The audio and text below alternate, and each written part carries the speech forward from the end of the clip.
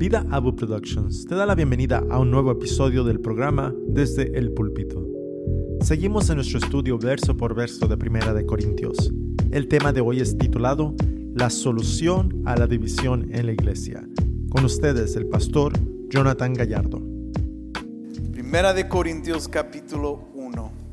La iglesia, hermanos, siempre ha estado bajo ataque. En el sentido de que la iglesia se incorpora de personas, ¿verdad? Humanos. Gente hecho de carne y hueso. Y la razón por cual existen problemas en la iglesia, por nosotros. Pablo ha estado confrontando una situación muy crítica adentro del cuerpo de Cristo. Y está llamando a alerta este concepto y enfermedad maligna acerca de la división. La iglesia en Corintio, al igual que las iglesias del siglo XXI, han estado sufriendo esto desde el inicio, porque somos personas, porque somos humanos imperfectos. Ese es el dilema de que cuando estamos adentro de una iglesia, no podemos caer en la trampa de creer que si estamos en una iglesia cristiana, todo debe de estar bien. Todos deben de ser perfectos. Todos se deben de comportar como tal. Ahorita vimos a muchos de los miembros aquí adelante, nuevos miembros, y la razón por cual les invitamos a los nuevos miembros que se pasen adelante es para que ustedes puedan observar quiénes son aquellos que se llaman cristianos y que quieren ser parte de esta comunidad. No para criticarles y decir, mira nomás, mira lo que se pusieron, mira cómo, si yo fuera presentado no me vestiría así. No, o sea, no es para eso. Es para poder identificarte con tus hermanos y hermanas en Cristo, y cuando los ves caer, cuando los ves que se están desviando, ayudarles, no a criticarles, no a chismear de ellos. Esto es el concepto de una iglesia, pero cuando la iglesia se le ha olvidado acerca de la preeminencia e importancia de la cruz de Cristo, es cuando todo empieza a declinar. Por eso Pablo, después de todo los primeros 16 versículos, después de recordarles el llamado, después de recordarles los dones que se les han sido dados para ellos, llega al versículo 17 y presenta la solución para la división. Fíjate lo que dice Pablo en el versículo 17. Pues Cristo no me ha enviado a bautizar, sino a predicar el Evangelio, no con palabras elocuentes, para que no se haga vana la cruz de Cristo. La solución para Pablo para una iglesia dividida, entonces, es predicación. No es para Pablo, ay hermanos, pues todos estamos peleados, hay divisiones, ustedes dicen eso de los pobres, están menospreciando a los pobres, ustedes están hablando, ustedes están en adulterio, ustedes están aquí, todos estamos divididos. Vamos a agarrarnos de las manos y vamos a orar juntos. Vamos a cantar cancioncitas para hacernos sentir un poco mejor. Hay que hablar de nuestros sentimientos, de nuestros problemas, y vamos a ver si podemos resolver los dilemas. ¿Por qué estás enojado con él? ¿Por qué estás peleado con ella? ¿Por qué? No. Pablo, la solución para las divisiones, el reporte de las divisiones que ha escuchado, llega a predicación. Y luego la predicación tiene un contexto, un argumento, que es el Evangelio. Esto va a ser para Pablo la solución para la división en la iglesia, que hoy día creemos que lo mismo. Sabemos que nunca va a haber una iglesia perfecta, pero mínimo podemos minimizar los efectos de la división cuando la gente tenga una propia imagen y vista acerca de la cruz de Cristo Jesús. Estaba hablando con los alumnos de la clase de historia de la iglesia la semana pasada y me recordó de algunos de los discípulos. Especialmente Pablo y Pedro tenían influencia, así como Pablo escribe cartas a Timoteo y a Tito y tiene varios de sus discípulos con él. También tiene otro que se llama Clemente de Roma. Por ejemplo, Clemente para muchos católicos romanos es el cuarto papa de la iglesia, pero en sí Clemente simplemente era un discípulo del apóstol Pablo y del apóstol Pedro. Pasó tiempo con ellos. De hecho, cuando Pablo estaba en Roma, allí estaba Clemente. Después de que Pablo muere, Clemente sobrevive y escribe también algunas cartas a la iglesia de Corintios. Y las tenemos, todavía las podemos leer. No están incorporadas en el canon bíblico porque no son inspiradas por Dios. Pero podemos ver qué es lo que le escribe un discípulo de Pablo a la misma iglesia que Pablo estaba escribiendo. ¿Y sabes cuál fue el motivo de escribir esas cartas? Que había divisiones en la iglesia. Pablo escribe Corintios relativamente entre el año 53 al 55. Clemente de Roma escribe a la iglesia de Corinto en el año 96. O sea que 40 años después todavía estaban batallando con división. Y esto es en el primer siglo y su pastor fundador era el apóstol Pablo. Las iglesias que consisten de gente van a tener el problema del pecado. Y este pecado nos guía a dividirnos, nos guía a soberbia, arrogancia, que causa división en la iglesia, por la cual la solución no es simplemente hablar acerca de cómo podemos resolver los dilemas, sino predicar el Evangelio. Aquí hay 3 prioridades que Pablo se enfoca en resolver este dilema, y la primera prioridad es la prioridad de la predicación. La prioridad de la predicación. De hecho, el primer verbo que vemos en este versículo, apostolein, es un verbo que domina todo el resto del versículo. Es donde recibimos la palabra apóstolos o apostoleo, aquel que ha sido llamado y enviado. Pablo considera que su llamado en sí, entonces tiene que ver solamente con la predicación. Y para Pablo, su predicación tiene el mensaje de las buenas nuevas, evangelizo, que Pablo utiliza 60 veces en sus epístolas. El evangelizar, el presentar las buenas nuevas, para Pablo define su trabajo.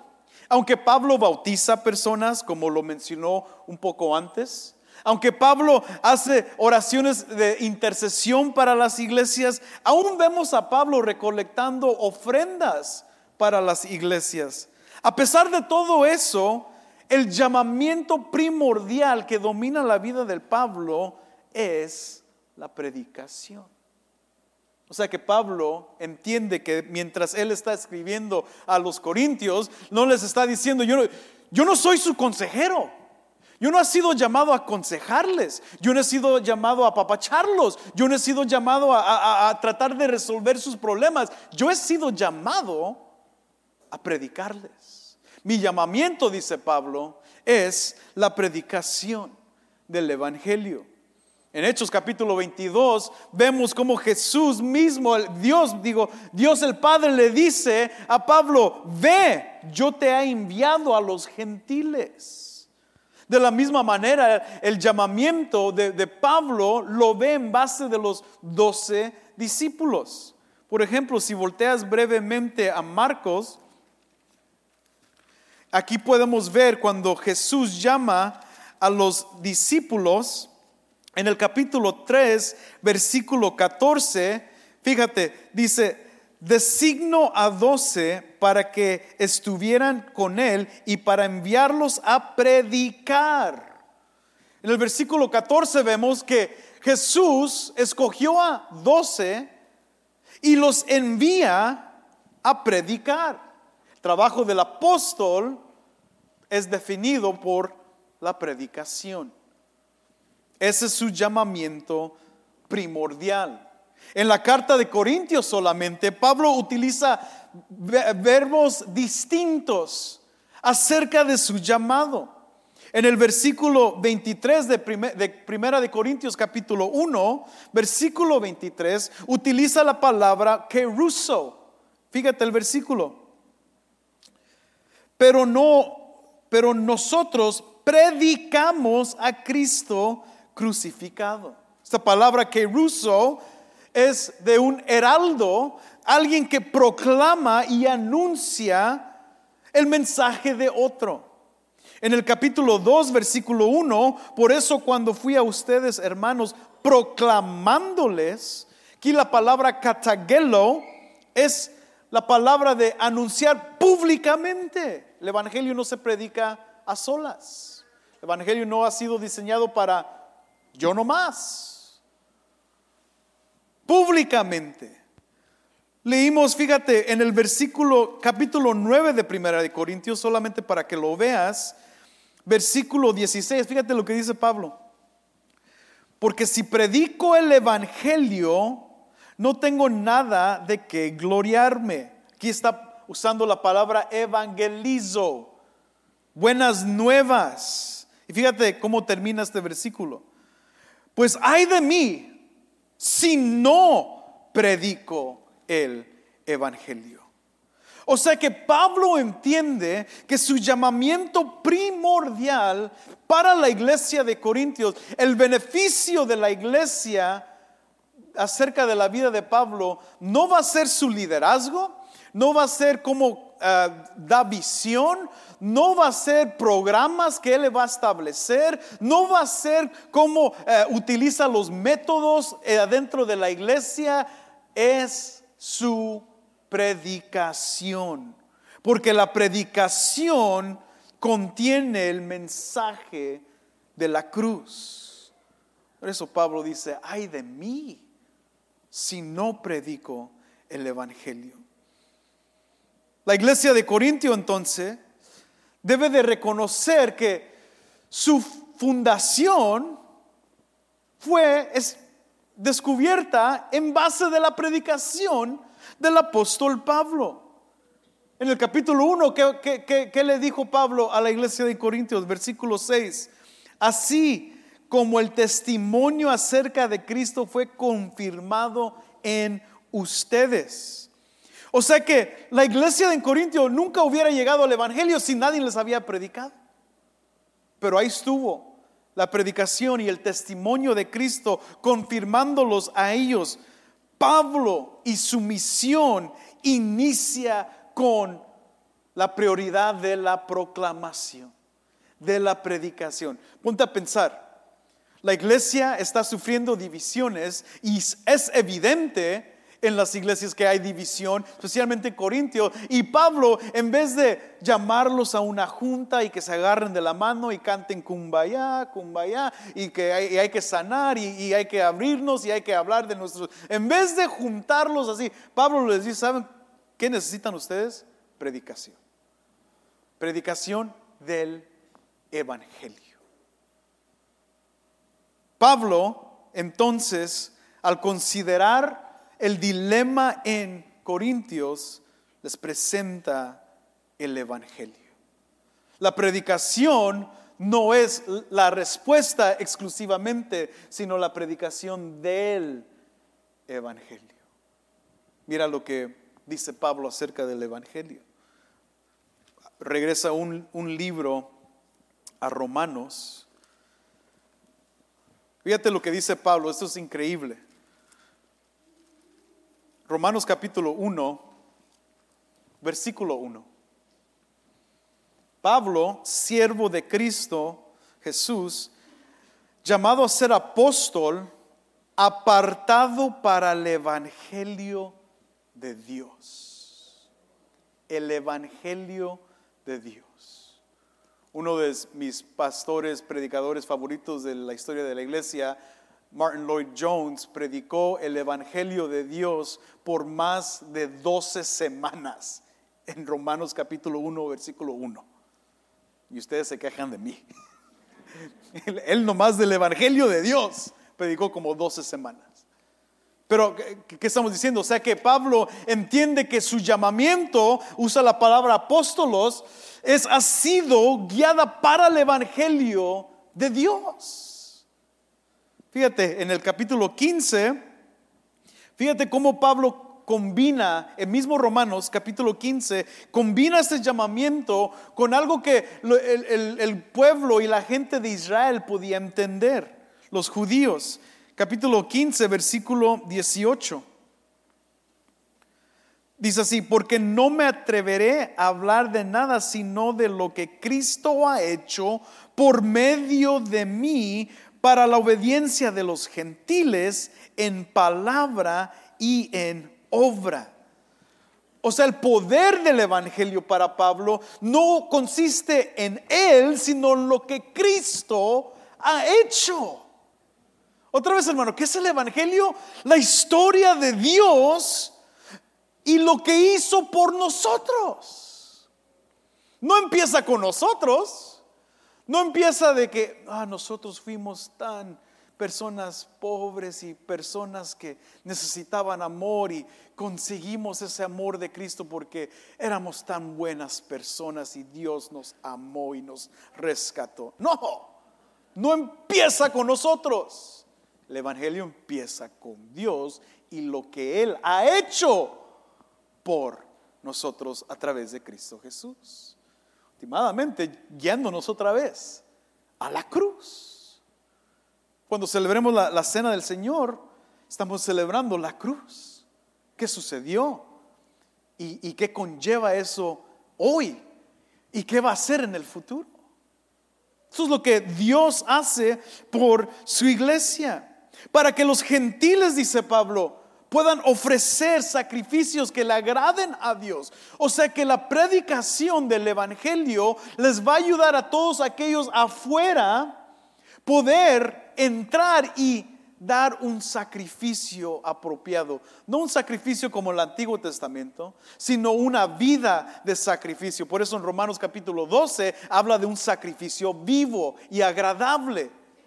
No lo van a poder hacer hasta que el Evangelio traiga convicción y de esa manera puedan ofrecer sacrificios agradables, no simplemente religión. Pero esto viene para Pablo, el Evangelio, a través de lo que Dios ha hecho por nosotros, no lo que nosotros pudimos hacer por nosotros. ¿Qué es el Evangelio para Pablo? No tenemos tiempo para estudiar cada epístola el día de hoy, pero a través de cada de sus escrituras de Pablo, a través de cada carta, podemos ver cómo el Evangelio sobresale en la teología del apóstol Pablo, que otra vez es la respuesta para la división de la iglesia en Corinto. Y yo creo que es la respuesta para las divisiones hoy día en iglesias contemporáneas. ¿Qué es el Evangelio? Brevemente, el Evangelio para Pablo es justificación, un estado legal delante de Dios. Cuando antes eras un extranjero, ahora puedes estar de pie justificado por Cristo Jesús delante de Dios. Eres legal. ¿Qué más? El Evangelio habla de reconciliación. El Evangelio es un evangelio que nos recuerda que éramos enemigos, estábamos distantes de Dios, odiábamos a Dios, la relación entre nosotros y Dios estaba fracturada y estaba mal, y Cristo Jesús a través de la cruz reconcilia, inicia la reconciliación por nosotros. Éramos enemigos y ahora no solamente amigos, sino que, como nos llama Pablo, somos hijos adoptados. Hijos e hijas, hermanos y hermanas, bajo un mismo Padre. Porque la relación ha sido reconciliada, restaurada. El Evangelio habla de perdón. Perdón de pecados. Es un nuevo inicio en la vida del creyente, de saber que ya no camina con la condenación de sus pecados. Ya no tiene sus pecados como Santa Claus en su espalda y camina todos los días con esa bolsa de pecados, condenándolo todos los días de su vida. Ya ves qué pecador eres, qué terrible eres, qué malvado eres un desastre. No camina con eso porque la cruz ha quitado esa bolsa que se fue puesta sobre Cristo. Y somos perdonados. Cuando alguien reconoce el perdón de Dios en su vida, hermano, su vida no cambia en múltiples formas, pero cambia acá y acá, sabiendo que nadie más lo iba a hacer. ¿Quién más iba a quitar tu pecado, hermano? Pablo ve a la iglesia de Corintios y les está recordando, ¿quién más iba a quitar sus pecados? ¿Quién más iba a borrar sus pecados? Cristo. La cruz hizo eso posible. Habla de redención, que estábamos envueltos en las manos del diablo mismo. Las cadenas del diablo nos tenían atrapadas y Cristo nos liberó y nos trajo libertad. Ya no estamos en las manos del diablo, ya somos propiedad de Dios. Por medio de la cruz. Cristo en la cruz no compró nuestras vidas porque le debía dinero al diablo. Hey, mira, Chanito aquí, te doy $20 por él. No. Él usó la cruz como victoria para recordarle al diablo: tú no tienes poder sobre mis hijos.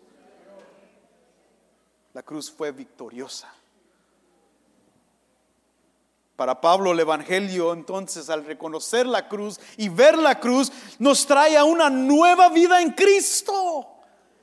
Fíjate, perdonados, redimidos y liberados, tienes una nueva vida en Cristo Jesús. Las cosas viejas han pasado. Este es el Evangelio. Eso es lo que une a la gente. Eso es el mismo entender. ¿Por qué yo voy a creer que soy mejor que tú? Si tú y yo éramos destinados al infierno, solamente por Cristo Jesús estamos aquí. ¿Por qué voy a pensar que soy más que tú? Este concepto de nueva vida es increíble, porque en la iglesia de Corintios, ¿qué estaba pasando?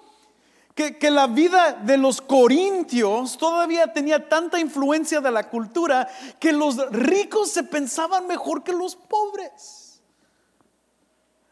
Fíjate, o sea, vamos a tener más tiempo para estudiarlo, pero los ricos, se iban a sus cuartitos de la casa más bonitos y comían, y los pobres se quedaban acá con la saliva y migajas, deme unas migajas. Y los ricos decían: ustedes van a comer si nosotros nos llenamos, y lo que sobre se lo vamos a dar.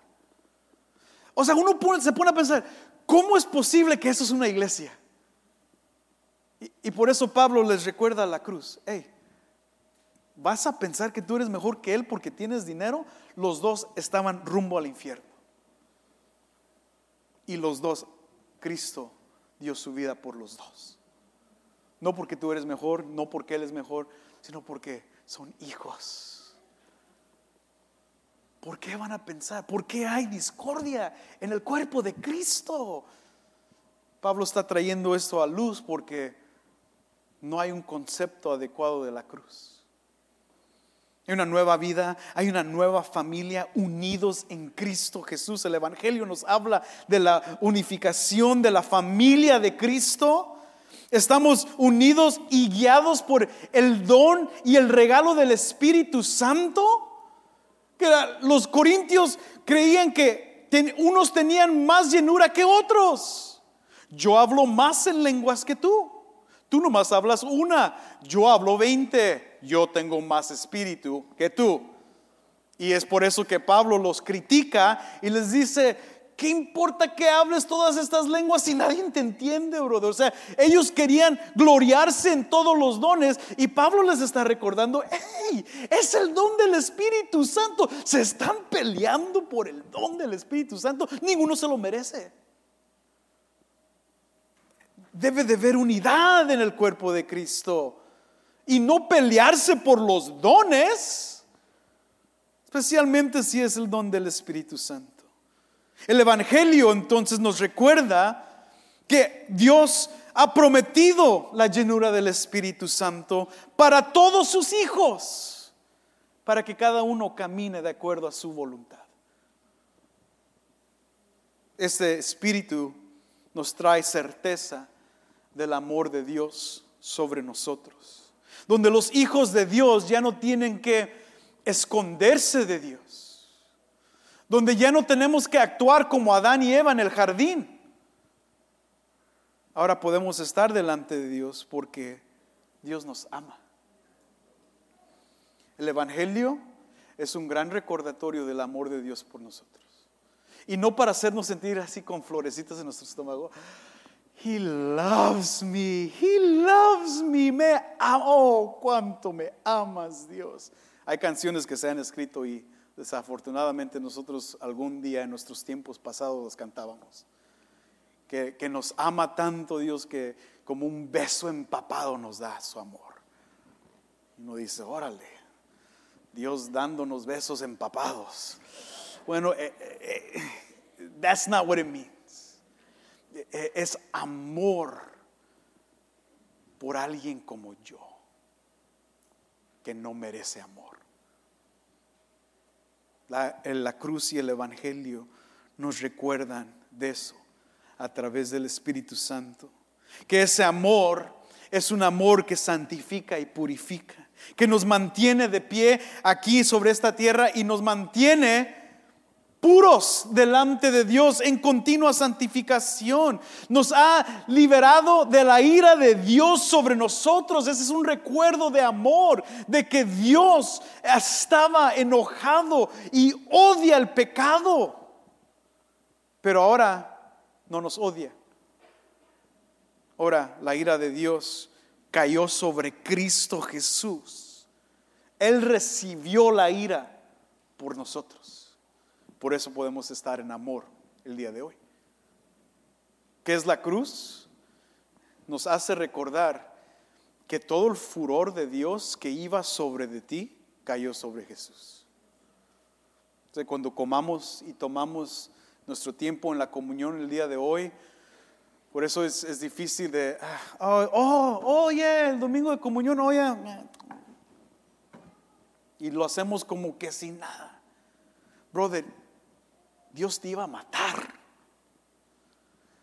Ibas a caer bajo juicio eterno, pero Jesús se puso en tu lugar. Es la cruz, salvación, seguridad eterna, de que Cristo nos salva y nosotros no nos salvamos a nosotros mismos. Esas son buenas nuevas. Por eso Pablo dice: yo fui llamado a predicar el Evangelio, porque Cristo es el que salva. No yo, ni tú, ni Apolos, ni Cefas, ni nadie más. Cristo es el que salva, y solamente por Cristo somos salvos. Y esa salvación es eterna, porque aquel que comenzó la buena obra en nosotros, ¿qué? La terminará, la perfeccionará. ¿Cómo? En glorificación, que un día estaremos perfectamente delante de Dios. Ya no va a haber más pecado más. Ya no vamos a tener que lidiar con el pecado. Y ¿sabes qué? Por fin vamos a poder tener una iglesia perfecta. Todos glorificados, todos amándose perfectamente. Imagínate ese día donde ya no va a haber chisme en la iglesia. Pero mientras que estamos aquí en hueso y carne, y a veces somos guiados por nuestro corazón en vez por el Espíritu Santo, vamos a tener que lidiar con estos asuntos. Sí, somos imperfectos. Sí, somos hipócritas. Sí, somos pecadores. Pero estamos siendo perfeccionados cada día. Así es que no nos podemos quedar en el mismo lugar. Hay una falta de conocimiento en la iglesia de Corinto de la cruz. Y por eso Pablo quiere predicar el Evangelio. Y luego Pablo dice cómo lo va a predicar. Fíjate lo que dice otra vez, regresando a 1 Corintios 1:17. Pues Cristo no me envió a bautizar, sino a predicar el Evangelio. ¿Y cómo lo va a predicar? No con palabras elocuentes. Otras versiones dicen sabiduría elocuente, porque la palabra griega utiliza la palabra sofía, sabiduría.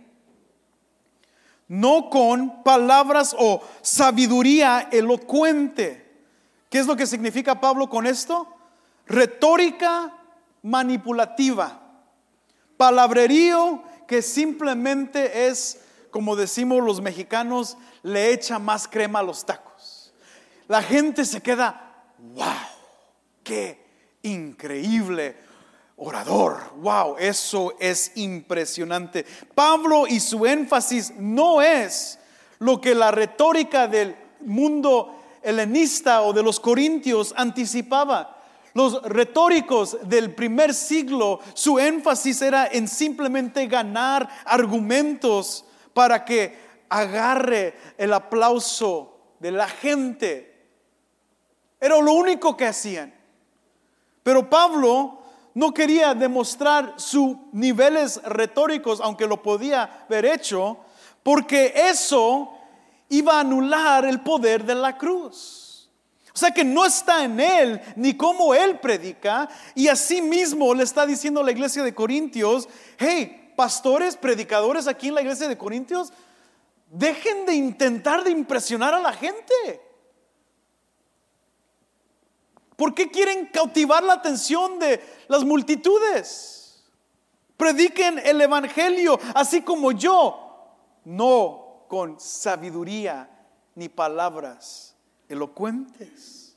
¿Por qué? ¿Por qué está mencionando esto Pablo? Bueno, ya sabemos que los griegos amaban la oración y las palabras. De hecho, como había mencionado previamente, los romanos aplaudían a los gladiadores y la violencia, pero los griegos estaban fascinados por la filosofía y las palabras. Esto para ellos era algo mágico. De hecho, algunos de los grandes oradores antes de Cristo, como Sócrates supuestamente, consideraba a las personas que no podían hablar con poder, les llamaba anodatos, o sea, gente sin poder, palabra sin poder. Cícero, el gran orador de estos tiempos, hablaba de que cada oración debe de tener poder. De hecho, la ciudad en cual vivimos se llama Cícero, en base de ese filósofo.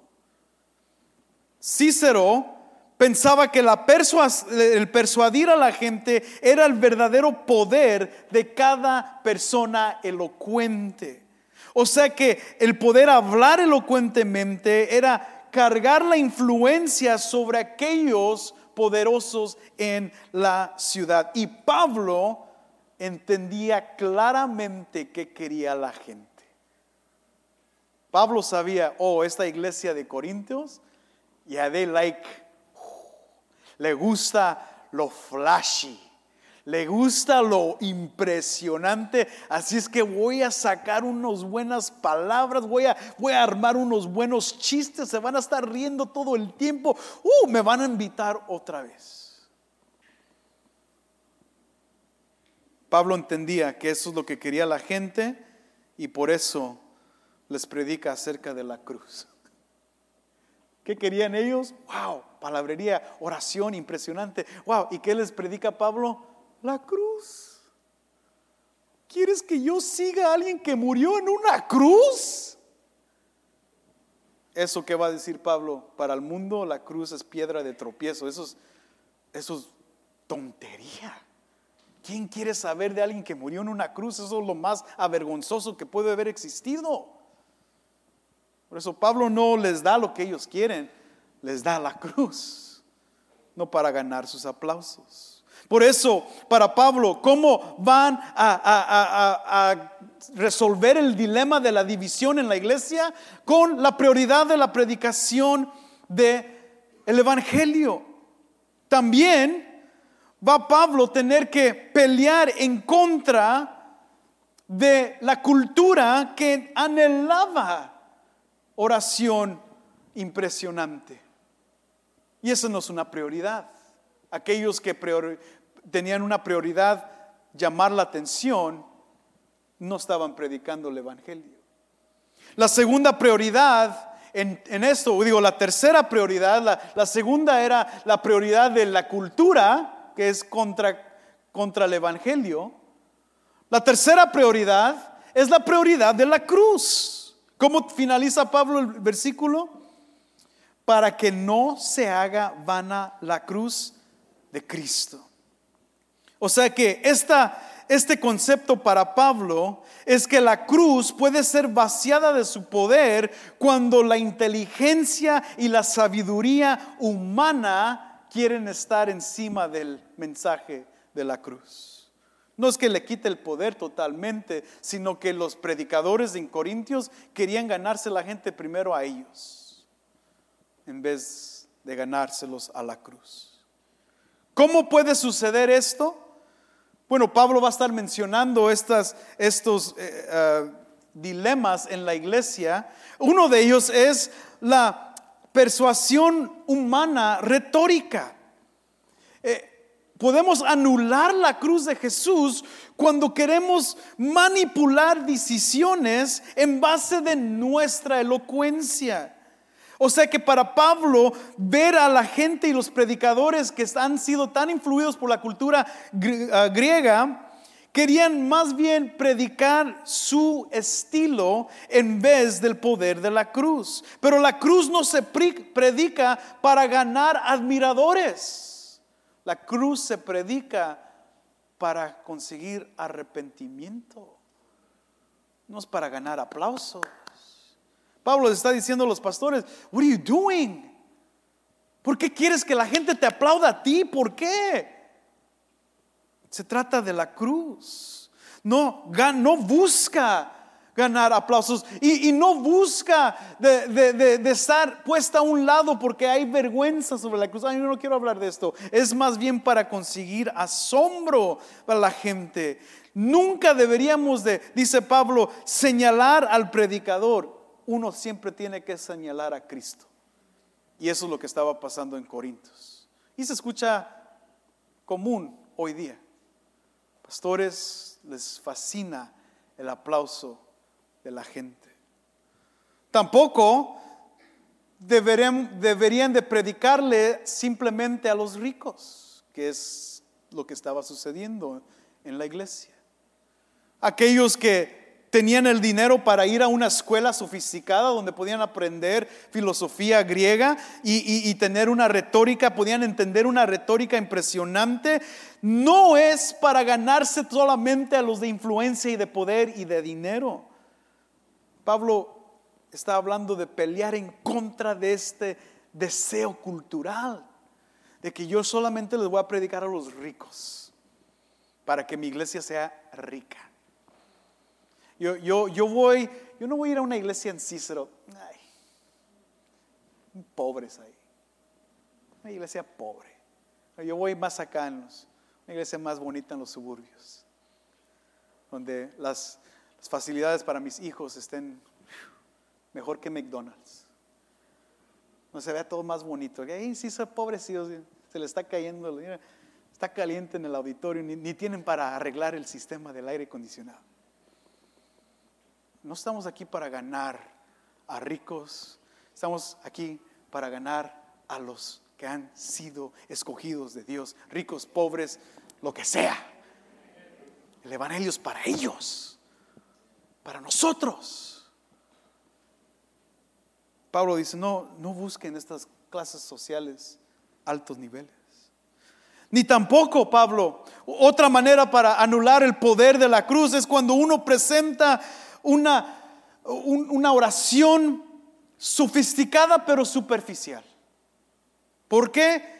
Porque la gente le gusta simplemente escuchar algo impresionante sin realmente saber lo que dicen. Yo no sé si has visto este tipo de gente en Facebook y en YouTube que hablan de una manera tan impresionante, te quedas, wow, y luego te preguntan, ¿qué dijo? I have no idea, pero se escuchó profundo, brother. O sea, wow, ese brother sí sabe lo que dice. ¿Y qué dijo? Pues no sé, pero estuvo bueno. En el mundo del primer siglo, los escuchadores, simplemente los oidores, querían escuchar algo impresionante para solo admirar a aquellos que lo hablaban, pero no entendían lo que decían. Y esto era parte de la manipulación, de la retórica, de confundir a la gente de tal nivel que te escuches inteligente, pero no estés diciendo nada. Ponían más atención al cómo presentar el mensaje, pero no en su contenido.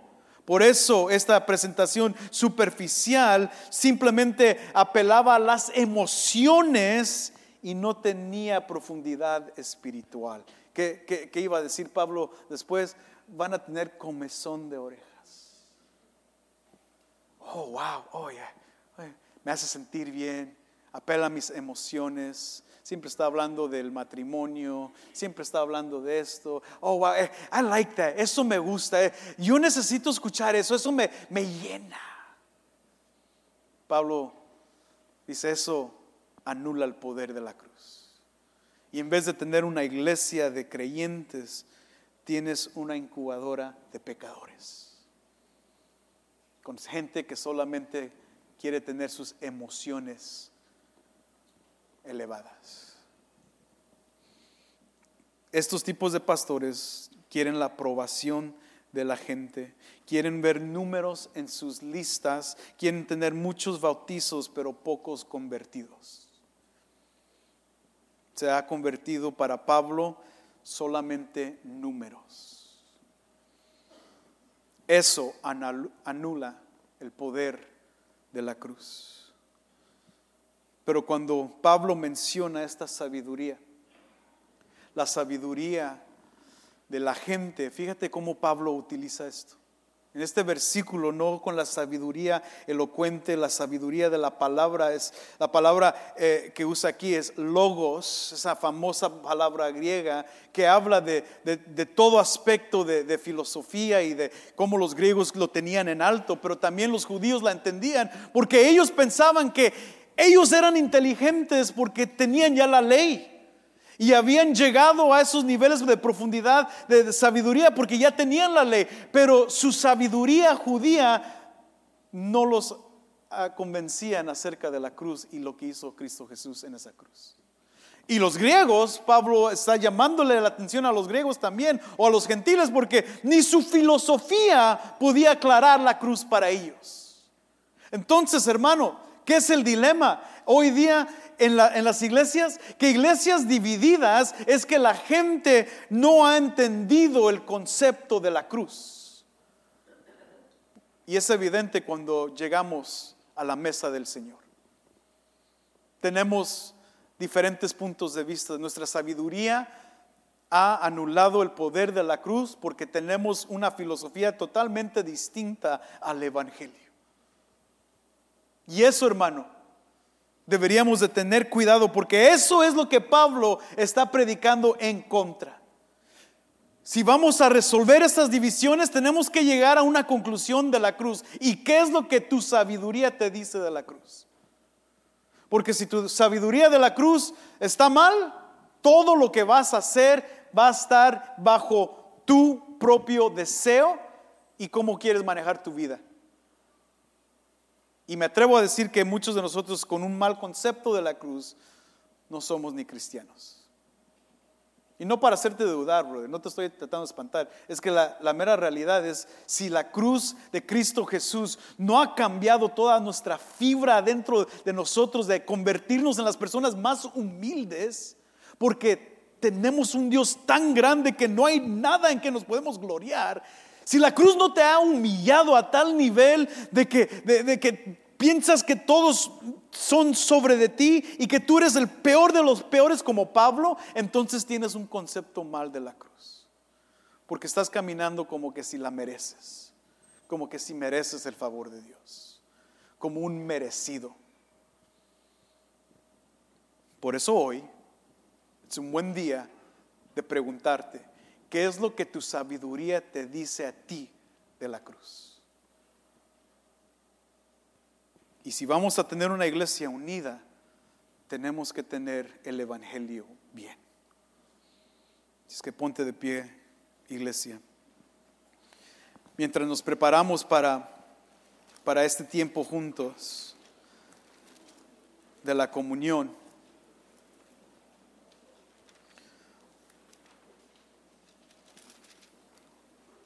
pueden pasar los músicos.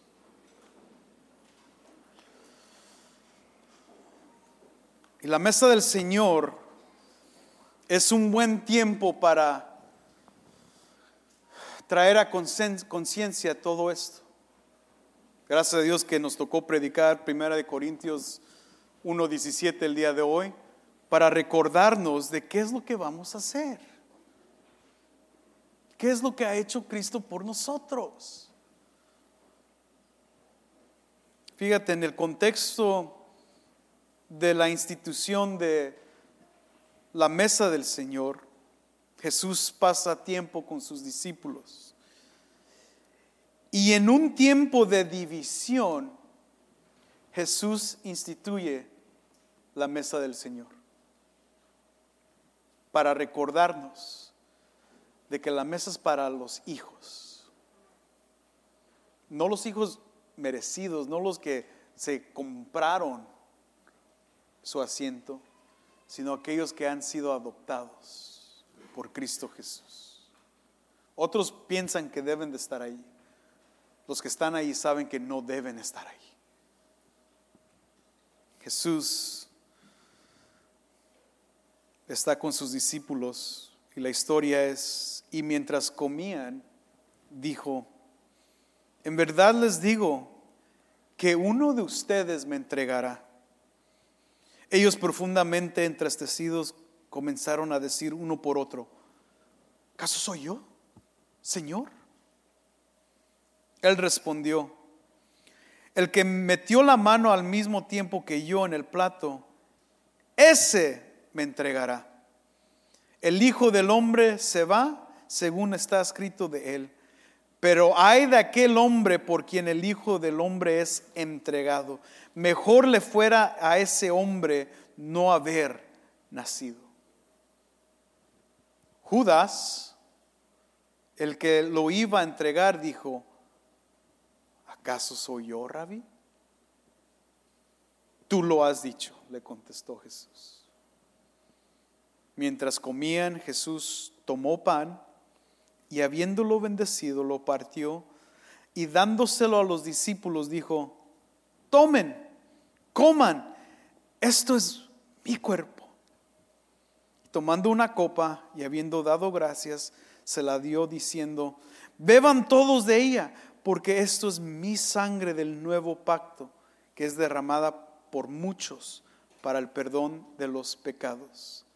Les dijo que desde ahora no beberé más de este fruto de la vid hasta aquel día cuando lo beba nuevo con ustedes en el reino de mi Padre. Esta es la promesa de Jesús. Y la mesa del Señor es el recordatorio de la división. Pero ahora los que están en la mesa no son divididos, porque dice Jesús: ellos son mis discípulos, son mis hijos. Hay otra división más profunda de aquellos que han escogido sus ídolos, que han escogido a su Dios y no a Jesús. En este caso era Judas. Y Jesús le dijo, tú. Y se fue. Y esa es la oportunidad que tenemos hoy muchos de nosotros. ¿Recibes la invitación? ¿O dices, mejor me voy? Yo no me hallo con nada de esto. Y Judas prefirió su dinero. Pero los discípulos se quedaron. Y a ellos se les dio el regalo, la gracia del cuerpo de Cristo. ¿Cómo venimos entonces a la mesa? Venimos con reverencia, porque entendemos que no merecemos estar ahí, pero Cristo nos ha perdonado. Y ese perdón ha sido nuestra invitación. Venir todos aquellos cansados, todos aquellos sedientos, todos aquellos que tienen hambre, vengan, coman.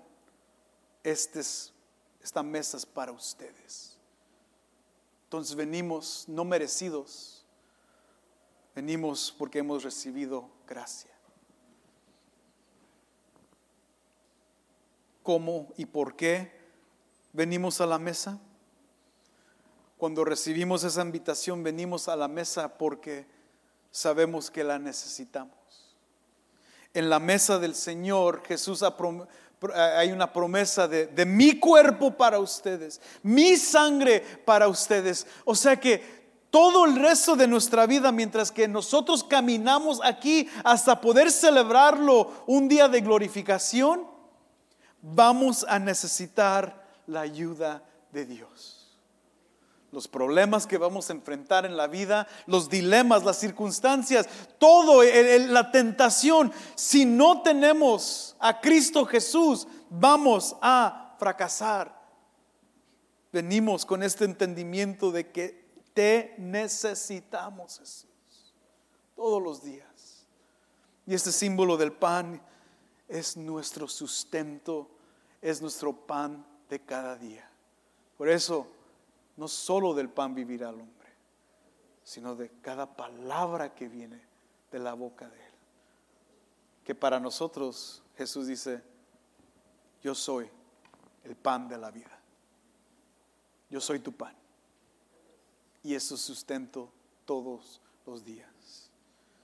¿Quién debe de venir a la mesa? Todos aquellos que se han arrepentido genuinamente. No solamente entender de que no merecemos estar en la mesa, sino saber que hemos fallado. Y que hemos fallado contra Dios, como dice David. Solamente contra ti he pecado. Pero el Hijo de Dios reconoce su maldad y su desviación. Y en vez de quedarse contento con su desviación y pretender de tener una fachada espiritual religiosa, de decir, yo no puedo ir a la mesa hoy porque me siento mal. El siguiente mes me siento mal, yo no necesito. Ahorita estoy. Y pretenden tener un nivel de espiritualidad cuando en realidad están complacientes en su pecado. No es para que te sientas mal, brother, es para que te arrepientas. Vienes a la mesa porque te has arrepentido y no te deleitas estar mal. Ya tengo 5 meses de no tomar la comunión porque no me siento bien. Entonces, ¿no te has arrepentido estos últimos 5 meses? No, brother, no te confundas con esta falsa pretencia de espiritualidad religiosa. No. Pide perdón, busca arrepentimiento, entrega cuentas con Dios y ven a la mesa. Esta mesa es para los pecadores que han sido perdonados. Y mientras comemos de esto, es una proclamación de un día poder estar con Él en la mesa eterna, en las bodas del Cordero de Dios. Y proclamamos esto no solamente aquí, pero nuestra proclamación es afuera también, ¿verdad, hermanos? No, nosotros ya sabemos el Evangelio. Proclámenlo para que otros que están afuera estén ahí al lado suyo, que puedan estar en la mesa contigo, que ellos puedan ver que ellos también no merecían estar ahí, pero ahora como tú están a la mesa del Señor. Gracias por tu sintonía. Queremos recordarte que este contenido está en video también en nuestra página de YouTube Vida Abundante Cícero. Para cualquier otro detalle, visita nuestra página web www.vidaabu.com. Esta ha sido una producción de Vida Abu Productions.